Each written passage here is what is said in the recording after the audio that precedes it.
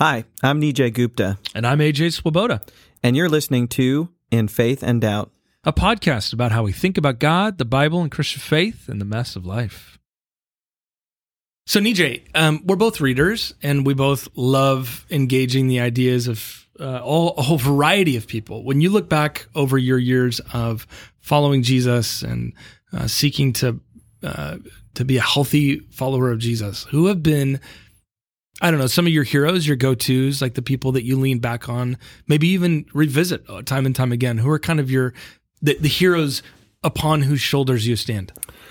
All right, great question, and I'll be returning the favor and asking you in a minute. But one of them is actually in more recent years. I'm going to be honest, is Martin Luther King Jr. We've all known him as a civil rights activist. And lately in recent years, I've been listening to some of his sermons, especially sermons he's given in academic environments. He is a very knowledgeable academic. We know him as the thunderous preacher of civil rights and the mountaintop speech and all of that. But I've read some of his sermons as I've done work on Sermon on the Mount, the Lord's Prayer, and he is show-stopping. And you know what I appreciate about him is he was a person of the world. He understood the world and all its dynamics and all of its possible chaos and ugliness, and yet such fierce love for God and love for neighbor. And I love some of his sayings and some of his quotes and some of his writings on giving up on hate. You know, it's too hard of a burden to carry. Talking about love.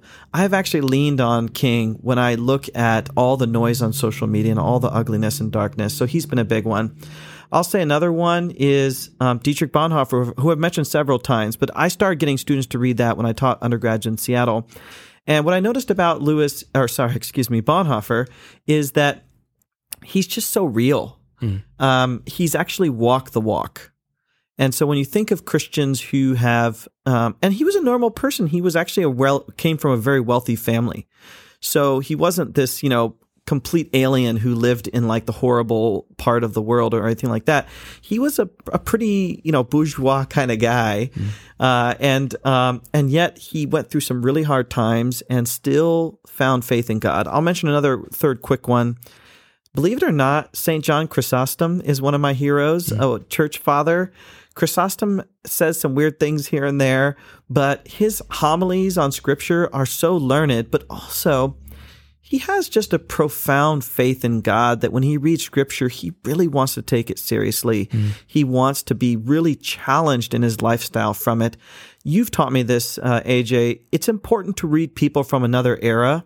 It's important to read people from the ancient church, because they come to us as our fathers and mothers and our uncles and aunts. They come to us with such ancient wisdom that we don't see as much today. And so I super value writers like Augustine, Chrysostom. They had foibles and faults. They weren't perfect. They weren't learned in all the ways of the world as we are today on certain things. But man, when I read the church fathers, I'm really impacted by their faith. A faith that was very intelligent, by the way. What about you? Who are some of your anchors? Yeah, a couple people that come to mind. The first is actually Flannery O'Connor. She was a novelist. She was a brilliant literary genius from the South and was a Catholic Southern writer who's, of all things, or actually her prayer journal was, I've revisited countless times. There's one line in there where she's telling God, she goes, God, I want to do anything that you want to do. You want me to do whatever it is, God, I'll do it. And then the last line of her prayer is, but by this, I do not mean becoming a nun. And what I love about Flannery O'Connor is her radical posture of honest confession to God. The way she talks to God is the way I want to talk to God. And, you often learn from people, not stuff. You learn the postures of their heart. I learned how to love tomatoes by watching my mom grow tomatoes. I learn a love for God when I listen to Flannery O'Connor. I think another person that I revisit time and time again is actually an old Anglican Episcopal priest by the name of Robert Farrar Capon, who C-A-P-O-N, who wrote a book called The Mystery of Christ and Why We Don't Get It, a series of volumes on the parables of Jesus, parables of judgment, of grace, and of the kingdom. And he some of his ideas were absolutely outlandish and completely silly and nothing that I would find myself swimming in. But his drunkenness on grace is a man drunk on the gospel, and amazing. And I would say the third one would be of all people, I think it would probably end up being Thomas Merton. And for no other reason other than a man who postured a life of activism with a life of deep prayer, which is something we don't find. We either have activists or we have prayers. Right. And he modeled a third way where I don't have to pick and choose between activism in this world and being on my knees. In a world that says silence is violence, Merton teaches us that sometimes silence is your greatest form of activism. I'm going to throw in a couple more just to cheat here. You got me thinking. When I kind of get stuck in the, life is too complex, John Stott actually is one of my heroes. One of these older gentlemen of the faith that's passed away but left a great legacy. The reason I like him is because he models that far side of complexity, simplicity. If you read his writings, they're very simple. They show simple faith in God, but man, if he didn't live a long life, that he must have encountered so many challenging things. Yeah. The other one is Fleming Rutledge. I don't know how much you've read of Fleming, Incredible. But she's an Episcopal priest, writer, theologian, and I've been able to strike up a friendship with her over the last year. And what's incredible about her is, she's in her what we would think of retirement years. She's very active in writing still. She's heavily engaged on social media. She is out there. Yep. But she continues to point to this ancient church, this long history of the church.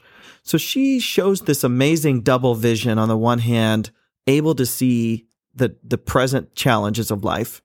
On the other hand, able to look at the long history of God's faithfulness to the church and to the world.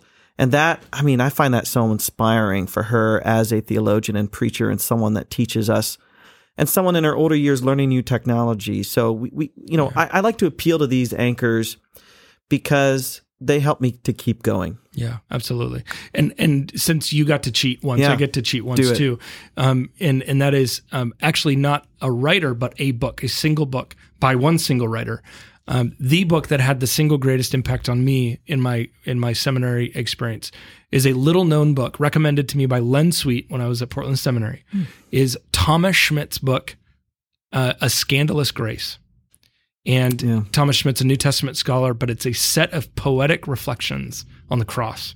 And it is so tasty. Great. So pick it up. Good. So at the end of the day, Nijay, I think we would both say, none of us are called to follow Jesus alone. We need to follow somebody. As Paul says, imitate me as I imitate Christ. Yeah. That we need to imitate somebody. We need to follow somebody. And the hope is even during our podcast, we're going to get the chance to share some of our heroes, people whose shoulders we stand on. And so no doubt we all need somebody to follow. And hopefully maybe you could find a few people outside of Twitter that you can follow who maybe not be around anymore. Absolutely, AJ. Thanks. Thanks for joining the In Faith and Doubt podcast. We're a collaborative project that's been generously made possible by Northern Seminary in Illinois and Bushnell University in Eugene, Oregon.